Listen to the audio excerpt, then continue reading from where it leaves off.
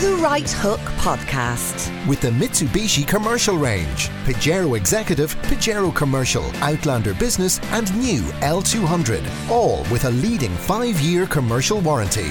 MitsubishiMotors.ie. Okay, it's my favourite time of the week when I'm filling in for George. Phil Molloy has popped in to talk. I mean it. Yeah, I love talking films and great. TV with you. Listen, you're starting off with Game of Thrones. I have to admit, I haven't got around to actually watching it yet. Did you not? No. Just tell me quickly, what did you watch on television recently now? What did you like? I liked actually we were just talking about it there, the German series Deutschland 83. I never got liked into that now. I liked the latest series of The Bridge. I was very... Was it? Yeah, very, very taken by. I really liked it. I went off television completely for about 6 weeks and just watched old movies. Yeah. So there was a lot of stuff I hadn't seen, but I saw the 6th episode. I haven't watched the whole 6 episodes over the weekend of Happy Valley. Did you see that? No, I've heard in my family were all raving about it, saying it's definitely worth watching. Because I have to admit, when I saw you one from Coronation Street, and I just went, I'm not watching that. And everyone's saying, no, she's brilliant. Oh, she's a superb actress. Yeah. She's wonderful. I know. I accept that was a lazy generalisation. I'll bring you in a copy. Really? Yeah, I love the idea of getting people turned on to that kind of television. I think it's great. And I've just got The Night Manager, which I hadn't seen yet. That's the one with Tom Hiddleston, based on the John le Carré stories. Yeah. So they're all very good. But anyway, let's go on. Game of Thrones, I suppose, again, and another lazy generalisation coming up from me here. When I saw dragons, I just kind of went, actually, Chris Donahue on Breakfast was saying to me, no, you don't get it. It's about politics. That's what it's about. Well, actually, it is. He's right. Yeah, he's right. It's a big part of it is about politics, and it's most certainly not about dragons. I'd say there are dragons in it, but they're incidental. Yeah, and it's fantasy stuff that's all worked in. I mean, it's very, very credible, very believable. And okay, what we're going into now is the 6th season, and David Benioff, who's the showrunner, he says he keeps saying, I've read it again and again, he keeps saying that it's their best season so far. One of the things they always say that, though, yeah, they do. So always say. One of the things about this, though, is interesting is that, okay, the books are written by this guy called George R.R. Martin, and he is finishing another book. So for the first time, the TV stuff has actually gone ahead of the books. So that may lead to some kind of difference. I don't know. Anyway, what we're talking about is they shot here for 250 days. They shot half as much footage as they did for the last season, the 5th season. So they put an awful. Even the dragons, from what I've read, are bigger and longer than they were. That's your dragons. Yeah. And so it's not cheap to make, sure it isn't. No, it is 10 million. It's the most expensive series on television. It's a cable series. It's made by HBO. HBO is the front runner as far as all the all the stuff about developments in drama on television is concerned. So Morgan O'Sullivan was on with us on the Picture Show recently, and his series Vikings is very, very successful, and that's on 5.2 million. They make those per episode for 5 pounds, and that's very expensive. But this is really seriously expensive. Now, I just thought we'd ask I think the Stark family, everybody who knows it will know the Stark family. It started off with Ned Stark, who played by Sean Bean, who was the head of the family. People will know all this, so I'm not giving it away. Yeah. He was beheaded. The wife then was killed. I knew that and I hadn't even seen it. Go on. The wife was killed. The eldest son was killed. A half son was killed, and the various women in the family have been woefully mistreated. So I'd love to be in a situation where we'll have a Stark hero, a heroic figure comes into it to represent the Stark family. And I can think it's likely to be, I don't know this now, but I think it could be this character called Bran Stark. He disappeared for the whole 5th season. And he comes back now with all sorts of magical powers and everything. So he's going to be interesting to follow. And his mentor in it is a guy called One-Eyed Raven, and he's played by the great, great, great Max von Sydow. Max von Sydow is coming into it now, so that in itself will be. So I thought we maybe throw it out to listeners and ask them what would they like to see, who would they like to see maybe get their comeuppance, who would they like to see. 53106. Yeah, who would they like to see develop? Because inevitably in Game of Thrones somebody will get their comeuppance. And that's one of the great things about it. Nothing is sacred. Yeah, you know. Is it as risque in terms of nudity? Well, and George keeps saying that, and maybe I've watched too many movies and too much TV in my time, but I don't think it overdoes it. Okay. Some text coming in already. Evening, gents. I'd like to know what Philip thought of Spin, the French political drama on More For. Interesting, because it was out the same time as Deutschland 83 and War and Peace, and I just it kind of passed me by, and it's something I'd be mean to come back to. But yeah, I watched one episode of it, and I'll come back to it now. But I watched one, and that episode, there was an awful lot of political sort of haggling. Yeah. I think that was about the formation of a government, as far as I recall. Imagine that. Yeah, absolutely. So, and it seemed very totally unrealistic. It seemed very, very familiar. Yeah, I'm sure.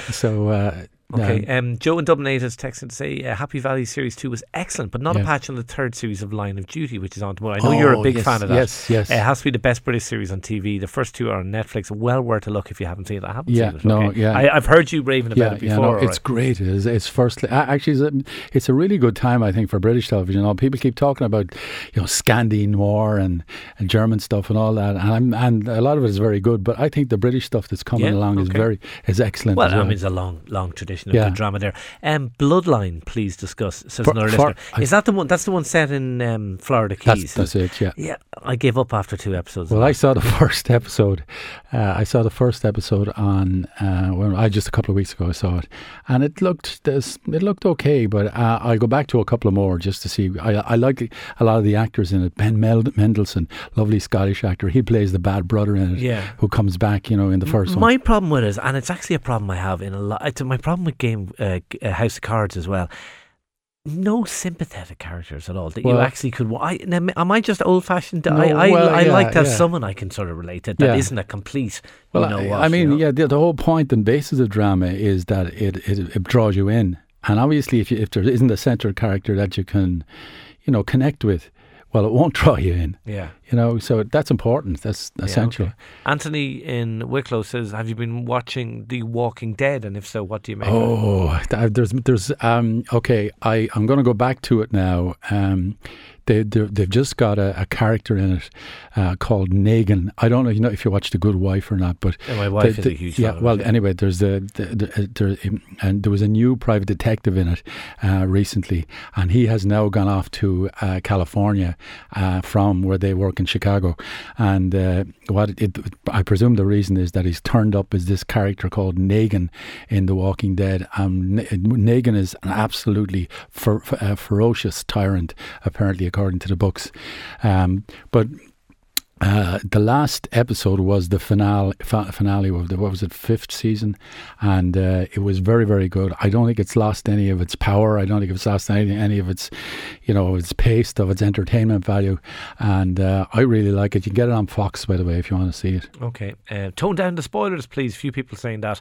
I don't think there was too much of a spoiler, was there? What did we say? In relation to Game of Thrones, I presume it was what they're referring to. Well, I don't know how I can give away spoilers because I just don't know. They don't give you any much information at all about Game of Thrones. Okay, Banshee is the best to someone like Hook and I have had had debates about this. Now you talked there about nudity and all. Gratuitous sex scenes. And it's very, very violent as well. Yeah, I wouldn't interest me now. Aidan in Carrickline says best series bar none, I think, is Vinyl.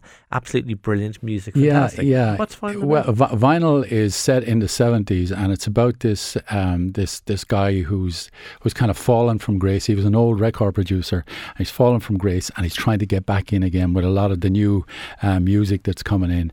Now that's just from reading about it. I haven't seen it at all, but it's made by Martin Scorsese, and I think Mick Jagger is one of the producers on it, and Mick Jagger's son is actually in it. But it looked, on paper anyway, it looked great. So I'm going to have a look at it as well. Okay, another listener says the Red Wedding was the best episode of a TV series ever in Game of Thrones. I presume that is. Yeah. Okay, talk to us about the Huntsman Winter's War. The Huntman, sorry. Well, we last week we were on about movies and about critics criticizing movies, and then whether they deserve to be criticized. Well, this I think actually deserves to be seriously criticized. And one of the things about it, by the way, was that it opened at lunchtime on Monday. It opened actually about 3 hours. It was shown to the press about 3 hours after it actually opened, and that's always very, very suspicious. Where they're trying to get to the public before the critics got to it or whatever. Okay, yeah. Anyway, it's we've had this story called Snow White and the Huntsman. That was 2012, I think it was, and that was basically the Snow White story with sort of some edgier stuff in it. Charlize Theron in it. She played the Wicked Queen in it. And then what has happened now is this is both, believe it or not, this is both a prequel and a sequel. If you can get your head around that. Yeah. Okay, we've had Snow White, and what this movie does then is it goes back to the pre-Snow White era, right? Then halfway through this, we get 7 years have passed, and we're on to the end of Snow White and pushing ahead again. Yeah. It's nonsense, I have to say. It sounds like absolute nonsense. Yeah. Come here, talk to me about Frankie Lane. Yeah, what about him? Who is he? Well, okay, they used to call them old leather lungs, and one of the things about him is that he was a hugely successful pop star throughout the late 40s and 50s and into the 60s. But one of the things that he kind of specialised in was he did these theme songs for movies, and probably most famous of all, he did the theme from Rawhide. Remember Rawhide? Yeah. With the whip and so on. He did that every week for a full 6 years. But anyway, some of the others Gunfight, some of the others, Gunfight, 310 to Yuma, Man Without a Star, Strange Lady in Town, Bullwhip, and as I say, and Mel Brooks was looking for someone to do a kind of send up of one of those kind of songs, and he approached Frankie Lane, and he didn't tell him. Although I don't know how you could look at the lyrics of Blazing Saddles and not realise that it was a comedy. He didn't tell him that it was going to be a comedy, so he wanted him to put his heart into it. I'm trying to remember because I love Blazing Saddles. Yeah, I can't think of what the soundtrack. Will you hear this song? Yeah, can we play it? We have it. Yeah, let's have a listen.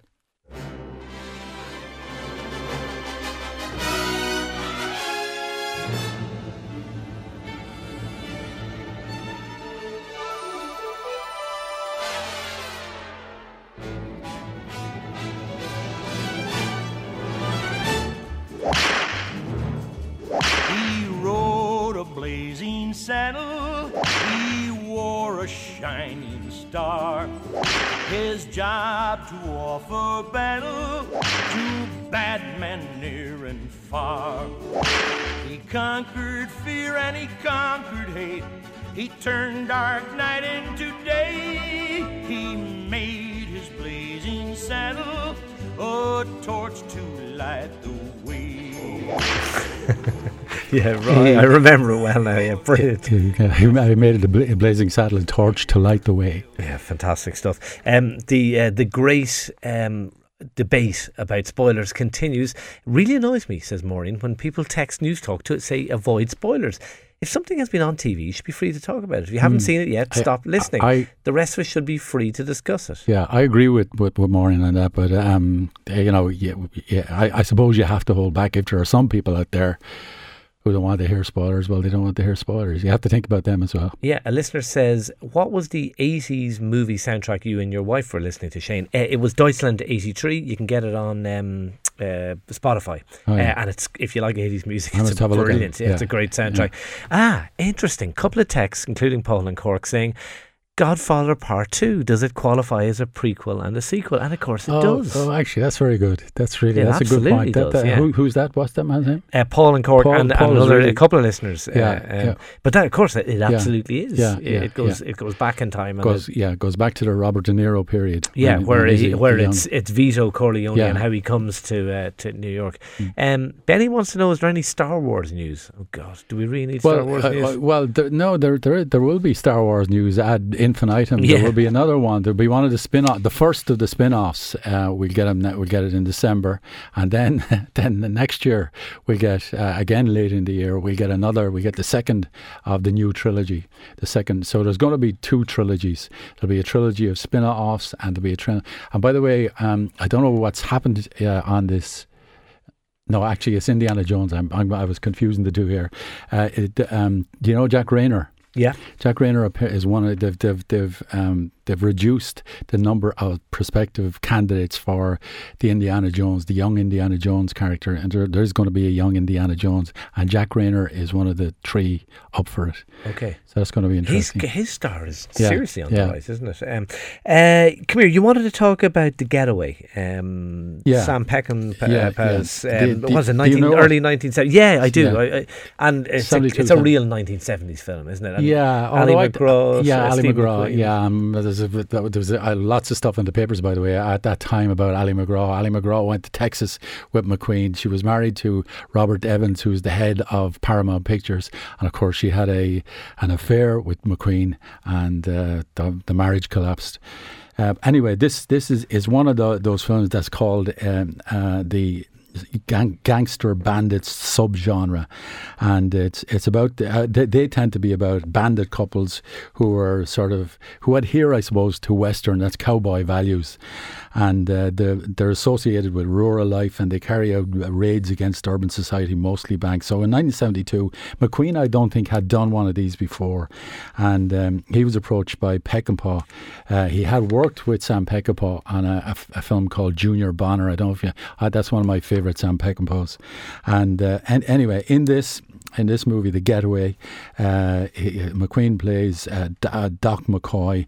At the beginning, he's in jail, and they had actually shot the jail sequences at a famous prison in Texas called Huntsville, and they shot him there over 3 days, and they actually shot him without getting any assurances at all from the authorities. So they were sort of sticking their necks out in terms of using the prison. But anyway, this is a story about this character, Doc McCoy, who negotiates with the Texas Mafia to get out of prison, and in return he does a heist job on a bank for them, and various things go wrong, and him and his wife, that's played by McQueen, and Ali McGraw, they go on the run, so they're being chased. It's a chase movie, but there's some wonderful stuff in it. I don't know if you remember the sequence in a small Texas hotel, the shootout in a small talk. That's really very well done, and McQueen is great in this.